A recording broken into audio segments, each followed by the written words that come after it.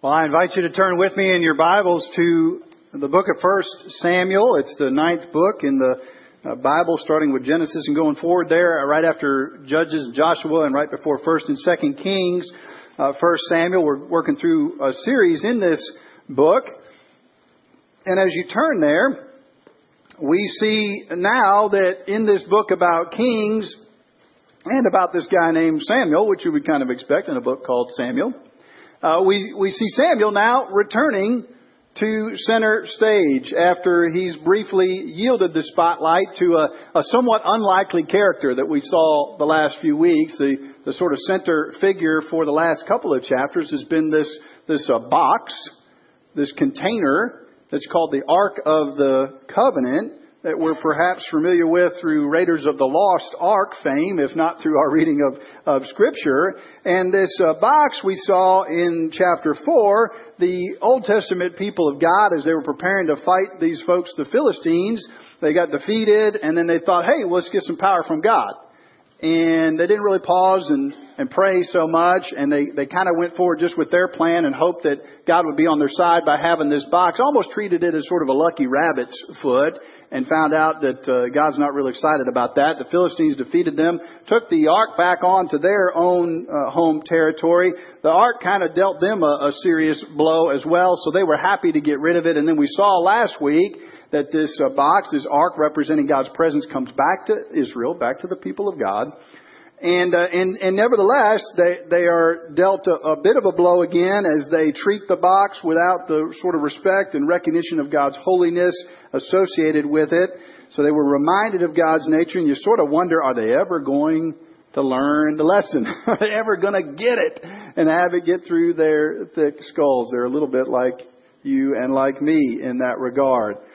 And so as we turn to our verses this week, which I'll mention is one of the shorter passages, as we've read some longer ones in our weeks together, we'll see the people of God, in a sense, finally putting this together. And as we saw last week, talking about this idea of the gospel waltz, the Christian life, the journey to God as a sort of dance, a three-step dance, we're going to see the people of God repenting, believing, and seeking. Repenting, believing, and fighting, we might say, for their relationship with the Lord. And so I invite you to read along with me, and we'll see how they not only are dancing that waltz, but they're even putting on their dancing shoes of prayer in these verses. Starting in 1 Samuel chapter 7, verse 3, and I'll read to the end of the chapter as you read along with me silently. And Samuel said to the house of Israel, "If you are returning to the Lord with all your heart, then put away the foreign gods and the Ashtaroth from among you and direct your heart to the Lord. And serve Him only, and He will deliver you out of the hand of the Philistines." So the people of Israel put away the Baals and the Ashtaroth, and they served the Lord only. Then Samuel said, "Gather all Israel at Mizpah, and I will pray to the Lord for you." So they gathered at Mizpah and drew water, poured it out before the Lord, and fasted on that day, and said there, "We've sinned against the Lord." And Samuel judged the people of Israel. I'll remind you, judging is just leading. It's less of a courtroom idea and more of a leading idea. Now when the Philistines heard that the people of Israel had gathered at Mizpah, the lords of the Philistines went up against Israel. And when the people of Israel heard it, they were afraid of the Philistines. Remember last time they were defeated significantly by the Philistines. And the people of Israel said to Samuel, "Do not cease to cry out to the Lord our God for us, that He may save us from the hand of the Philistines." So Samuel took a nursing lamb and offered it as a whole burnt offering to the Lord. Samuel cried out to the Lord for Israel, and the Lord answered him. As Samuel was offering up the burnt offering, the Philistines drew near to attack Israel. But the Lord thundered with a mighty sound that day against the Philistines and threw them into confusion. They were routed before Israel. And the men of Israel went out from Mizpah and pursued the Philistines and struck them as far as below Beth-kar. Then Samuel took a stone, set it up between Mizpah and Shen, and called its name Ebenezer, And he said, till now the Lord has helped us. So the Philistines were subdued, did not enter again into the territory of Israel. The hand of the Lord was against the Philistines all the days of Samuel. The cities of the Philistines had taken from Israel were restored to Israel from Ekron to Gath, and Israel delivered their territory from the hand of the Philistines. There was peace also between Israel and the Amorites. Samuel judged Israel all the days of his life, and he went on a circuit year by year to Bethel, Gilgal, and Mizpah. He judged Israel in all these places. Then he would return to Ramah, for his home was there, and there he also judged Israel. He built there an altar to the Lord. Let's pray together. Oh, Father, we thank you again this week for your word, that your word is truth. Lord, we ask that you would open our eyes to see wonderful things in it. Lord, allow us to bring whatever's on our minds, on our hearts, whatever burdens, whatever distractions we have right to the feet of the cross now, that we might listen to you. And Lord, that we might be encouraged and also challenged. So Lord, that we could experience your good and draw close to you, even in your glory. We pray this in Jesus' name. Amen.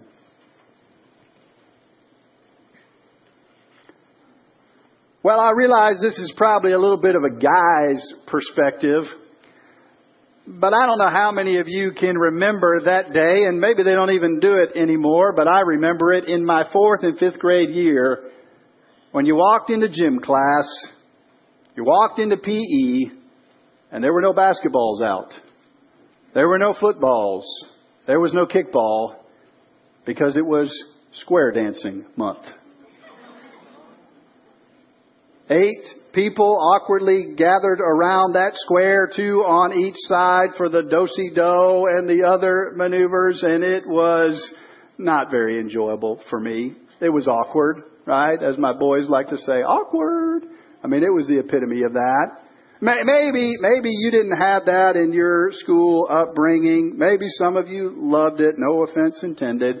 Maybe you remember, though, the junior high dance, if you don't remember the square dance in 4th or 5th grade. The junior high dance gathered in a room perhaps similar to this one we're sitting in or the one straight across the way there. Standing, girls all on one side with their nice dresses on, boys trying to keep their shirts tucked in and look somewhat presentable, joking around with one another because they were really quite uncomfortable with the idea of having to walk all the way, those 25 feet across that gym floor to invite a little lady to dance for a few moments. Uncomfortable, difficult, challenging, to figure out adolescent dancing and to move to maturity, if you will. Well, as we want to continue to look today at this idea of what we call the gospel waltz that a fellow pastor of mine in town has laid out wonderfully and is a great paradigm for us to think about the Christian life, we're reminded that it's awkward to learn those first steps, right? And to figure out how to move and how to navigate and how to actually dance that gospel waltz. We saw last week, just to remind you, that there's really 3 steps. The reason we talk about it being a gospel waltz wisely is because the Christian life isn't just one-step dance of repentance. That's an important first one, you might say. For some of us, though, maybe that was the sum total of our spiritual life, or how we've kind of perceived Christianity is it's just, stop doing that bad stuff. Don't smoke, don't drink, don't chew, don't go with girls that do. All right? Stop the bad stuff and quit doing that and maybe try to turn towards God. The Christian life has got to be more than that. And so hopefully we've discovered along the way that there's this at least second step to this dance. It's at least a 2-step dance we've maybe been learning. And that is this idea of believing. So we repent. Yes, we recognize the way we're going is wrong, that we ought to turn to God. But then we also believe. And we believe this powerful message that the Scriptures reveal on every page, that God loves us because of His free mercy and grace, not because of anything we could do or anything we have done. He loves us and cares for us, and we believe that. And really, you can't really repent when you think about it without believing that fully. Our repentance will only be on the surface if we don't really believe that God's grace and mercy is there, that He cherishes us and loves us. And then conversely, when we start to see and believe how much He deeply loves us through Christ, then we're going to go deeper. We're going to say, oh, I actually want to change in deeper places in my life. And that repentance word is kind of a bad word for us, even in our Christian circles, turns into a beautiful thing. So repent, believe, but then we mentioned last week as well, rightly, that the Christian life, this journey to God, has to have this third step, to really be the biblical framework for this dance. And that is to pursue or to seek or to fight, to go after God. Not just to turn away, not just to believe and know His love, but to really pursue Him. We saw that last week as we looked at chapter 6, this idea of the gospel waltz, but we may have been left with a question. Hopefully we helped a little bit last week on this gospel waltz. We may have been left with a question. How do we actually do that? What are some of the nuts and bolts of this dance? Repent, believe, and seek. Repent, believe, and fight. And if you're asking that question, or were asking that question last week, fantastic. Because this week's verses give us some marvelous answers to that question. How we dance this waltz. As we look at it, we'll see the dynamics of the gospel waltz. We'll see that we need to have power for the waltz. We've got to have ability to do it. We'll call this putting on our praying shoes. And then lastly, that there's a beautiful thing we can do of remembering how we danced the dance in the past. How we can make a scrapbook, if you will, for that dance and the pictures and where God has brought us. We'll see this in the life of Samuel and his actions and the people's actions in 1 Samuel chapter 7. So turn there with me again. 1 Samuel 7, looking at just verses 3 and 4 to start out with. There's a lot packed in here of the dynamics of what we call the gospel waltz. The first thing we see is the people are returning to the Lord. Okay? They're trying to get recentered, we might say, focused on the Lord. And they're returning to the Lord how? He says, if you're returning to the Lord with all your heart.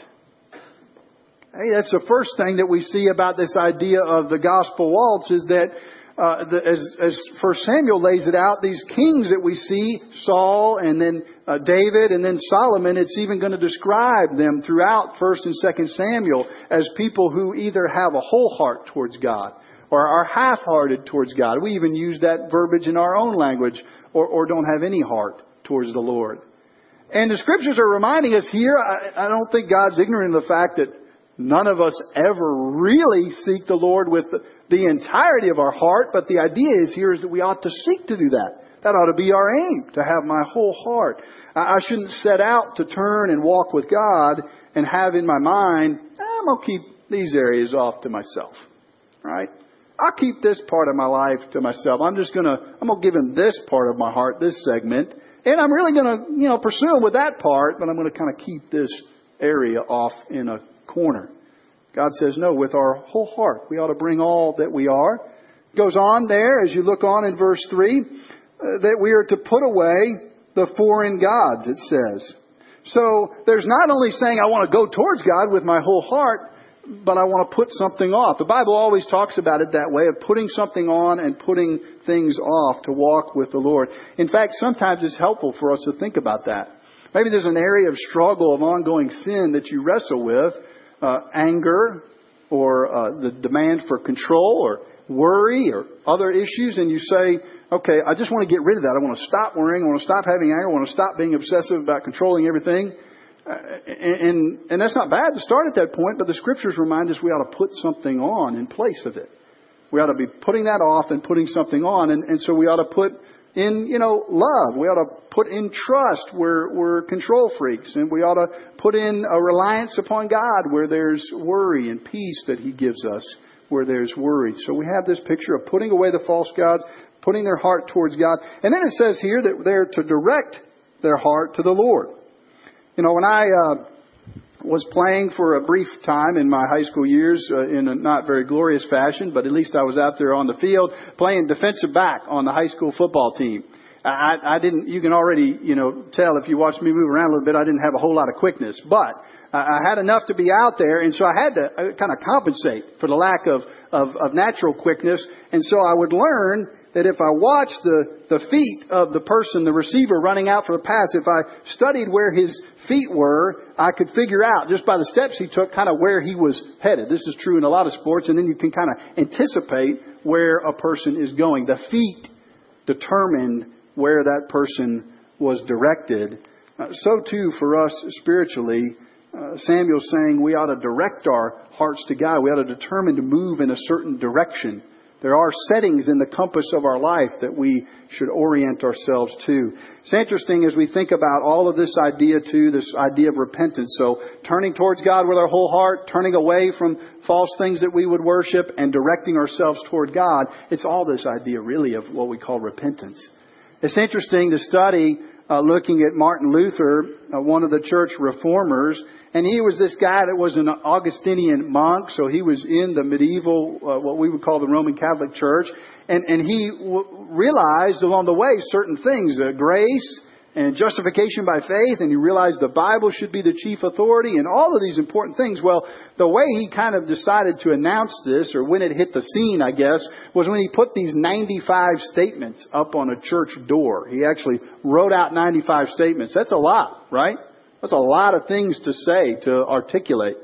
What's interesting to me always is with all the things that he was trying to reshape and reform in the church, the indulgencies and the confusion about the leadership of the church and some of the corruption, the number one thing, do you know what the first one was of the 95 theses?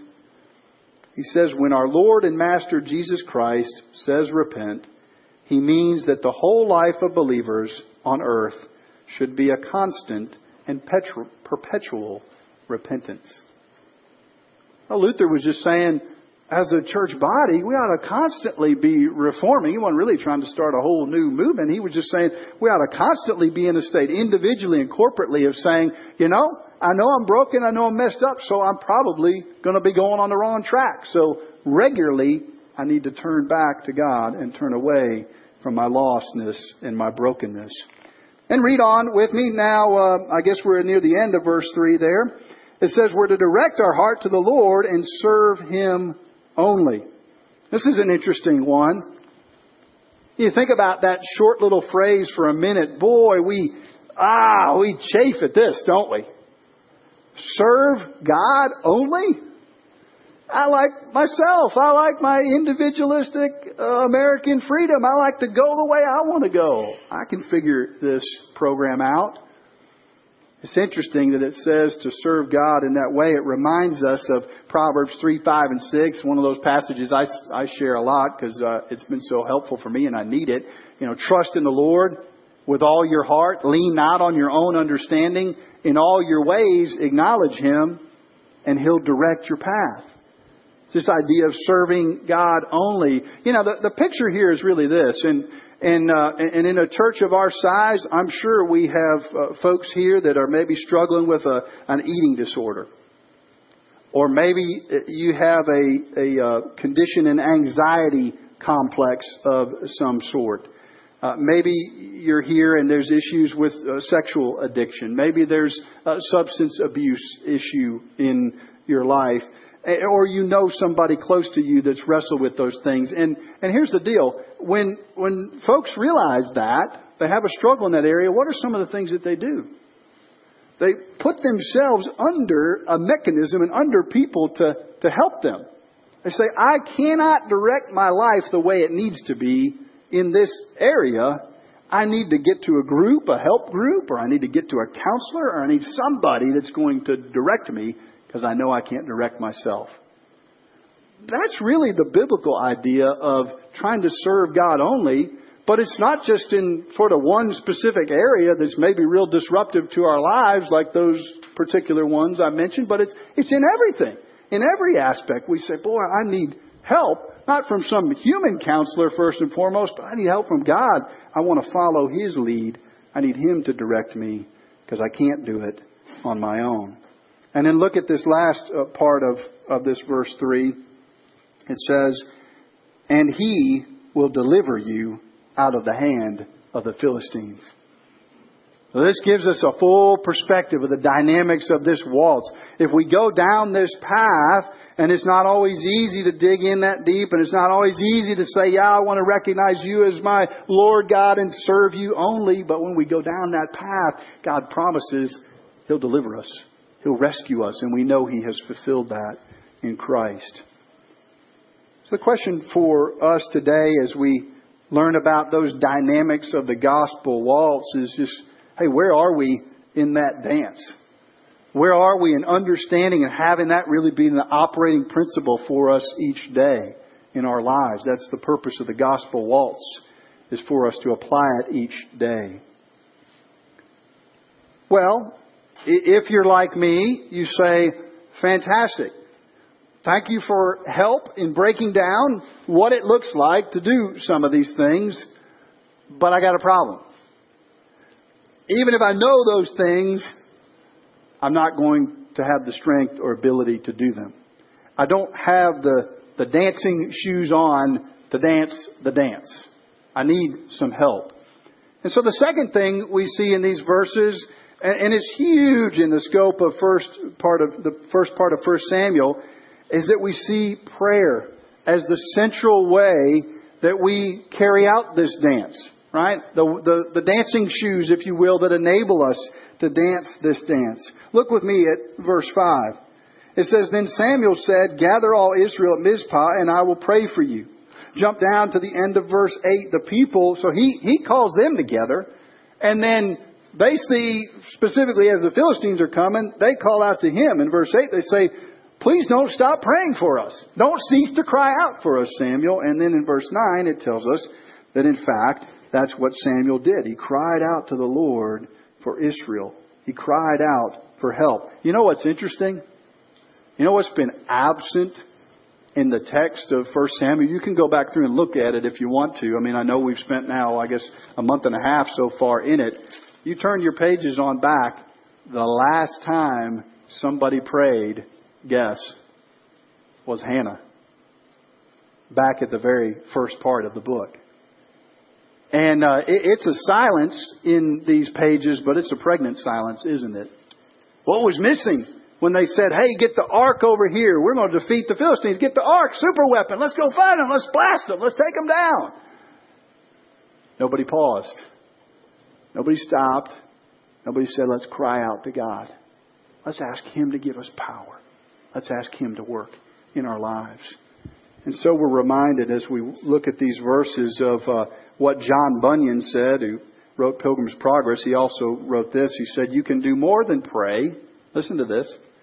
You can do more than pray after you pray, but you cannot do more than pray until you pray. Got that? That's, boy, if I remember that more regularly, I'd be in a lot better place spiritually.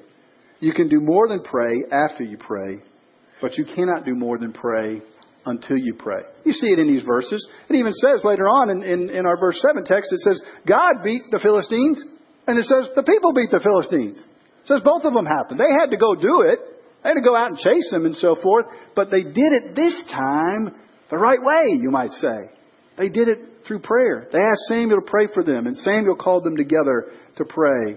They were directed towards the Lord. And we see their posture in it even. We don't have time to talk about it. But verse 6, it says they fasted when they prayed. Fasting is just a way that we can voluntarily put ourselves in a posture of more dependence, of more humility. It goes on there and says that they not only fasted, but they confessed.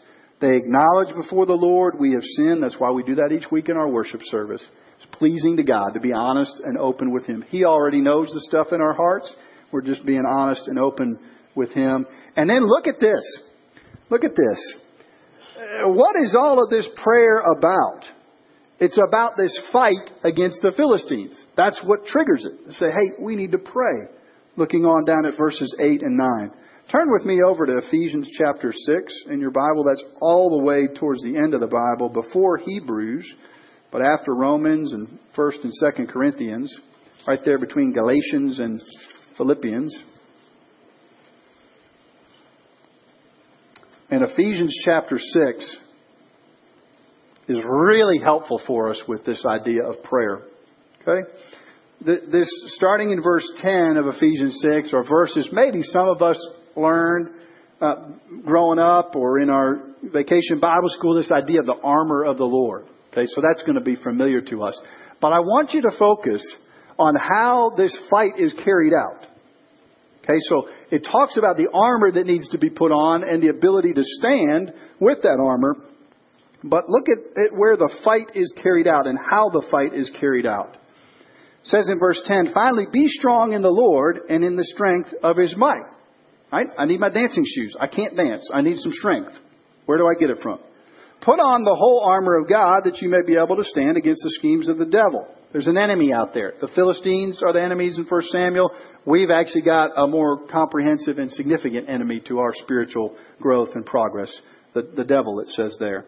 For we do not wrestle against flesh and blood, but against rulers, against authorities, against cosmic powers over this present darkness, against the spiritual forces of evil in the heavenly places. People, if we think this Christian walk is going to be easy, we are deluded. You know, you think about how intimidating it was for those Israelites to have to pick up physical weapons and go fight a physical battle. This is saying that you and I are actually engaged in a much more difficult conflict.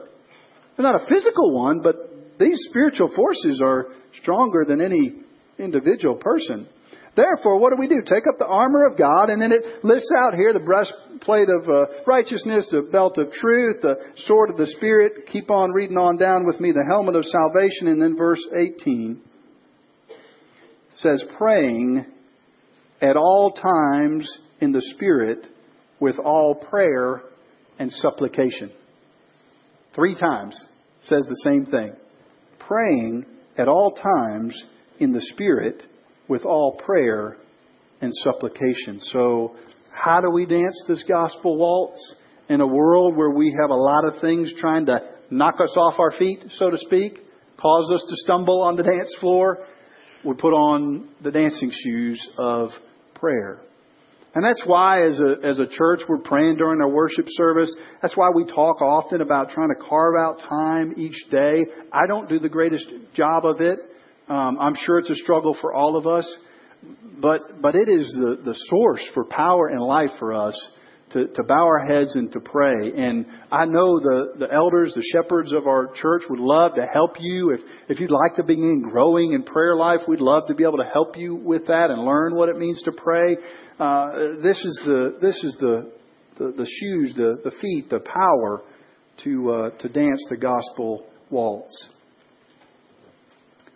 Last thing we see back now in 1 Samuel is an interesting one, and it really plays out over verses 8 and 9 that we just read. Starting, I guess, in verse 9, it says, Samuel took a nursing lamb and offered it as a whole burnt offering to the Lord and cried out to the Lord for Israel, and the Lord answered.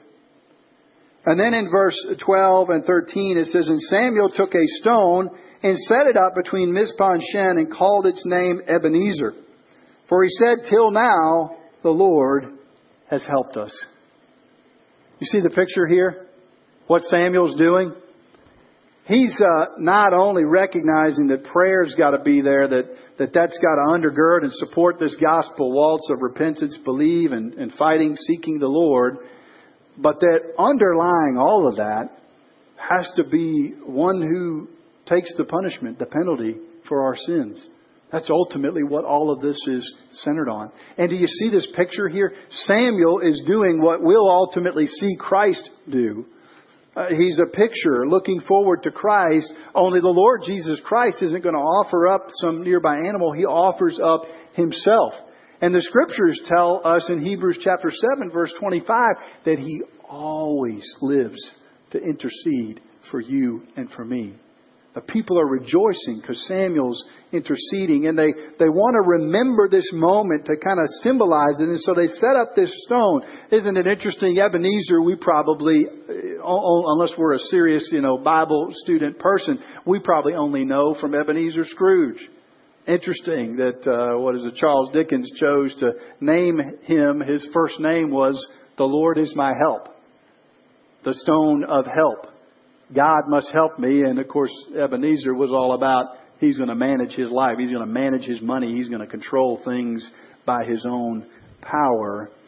It's an ironic turn of phrase for that story in our verses today, though. It reminds us that the people of God knew they needed to remember those moments when they were dancing that gospel waltz and they were delighting in it, and God was watching over them, and they were able to dance that dance. Okay? Most of us guys here probably don't have a single picture from our high school dances, our proms, or whatever. Maybe a few of us have one or two. The ladies probably have some scrapbooks somewhere, if they dug deep to get them, that have pictures and photographs to remember that special moment, that special dance. And what I think it reminds us of is just that we ought to think about and meditate at those times when we're struggling to dance the dance, and we're even praying and we're asking God to give us the focus to repent, believe, and fight. That when we're struggling with that, one of the things we can do is remember. We can look back and we can say, I remember when I at least walked some of these steps. I danced this move a little bit, and I remember God being with me in it. There's a show on TV called Dancing with the Stars. I've never watched it, but I've seen the commercials and the previews or whatever for the show. And it's fascinating when you think about that in light of our passage and this idea of the gospel waltz, that we can dance a dance every day. I guess the show is about, folks that get to dance and partner up, and they're dancing with a star, with somebody who's famous, somebody who's significant, and they can learn a dance and dance this beautiful dance. Well, folks, you and I get an opportunity every day, all throughout the day, to dance this waltz with the living God, with the groom as we're the bride, in this marvelous marriage relationship of God's love and God's grace. It's a privilege for us. And as we mentioned earlier, because God delivers those who dance the gospel waltz, we should put on our praying shoes. Let's pray together. Father God, we confess that our default mode is not to dance this gospel waltz with you. And we confess, Lord, that we are shallow in our repentance. We don't really get into how deep the stuff is in our life that has directed us away from you and the idols we've made. And we're frequently weak in our faith and our trusting of you. And Lord, as a result of that, we are often very hesitant or just very distracted from actually seeking after you and running hard after you in our lives. And so, Lord, we pray that even as we pray now and have seen in these verses how crucial calling out to you through prayer is for our spiritual life, that you would grow us in our dependence upon you through prayer, and through prayer we'd be strengthened to dance this dance with you each day. We pray this in Jesus' name. Amen.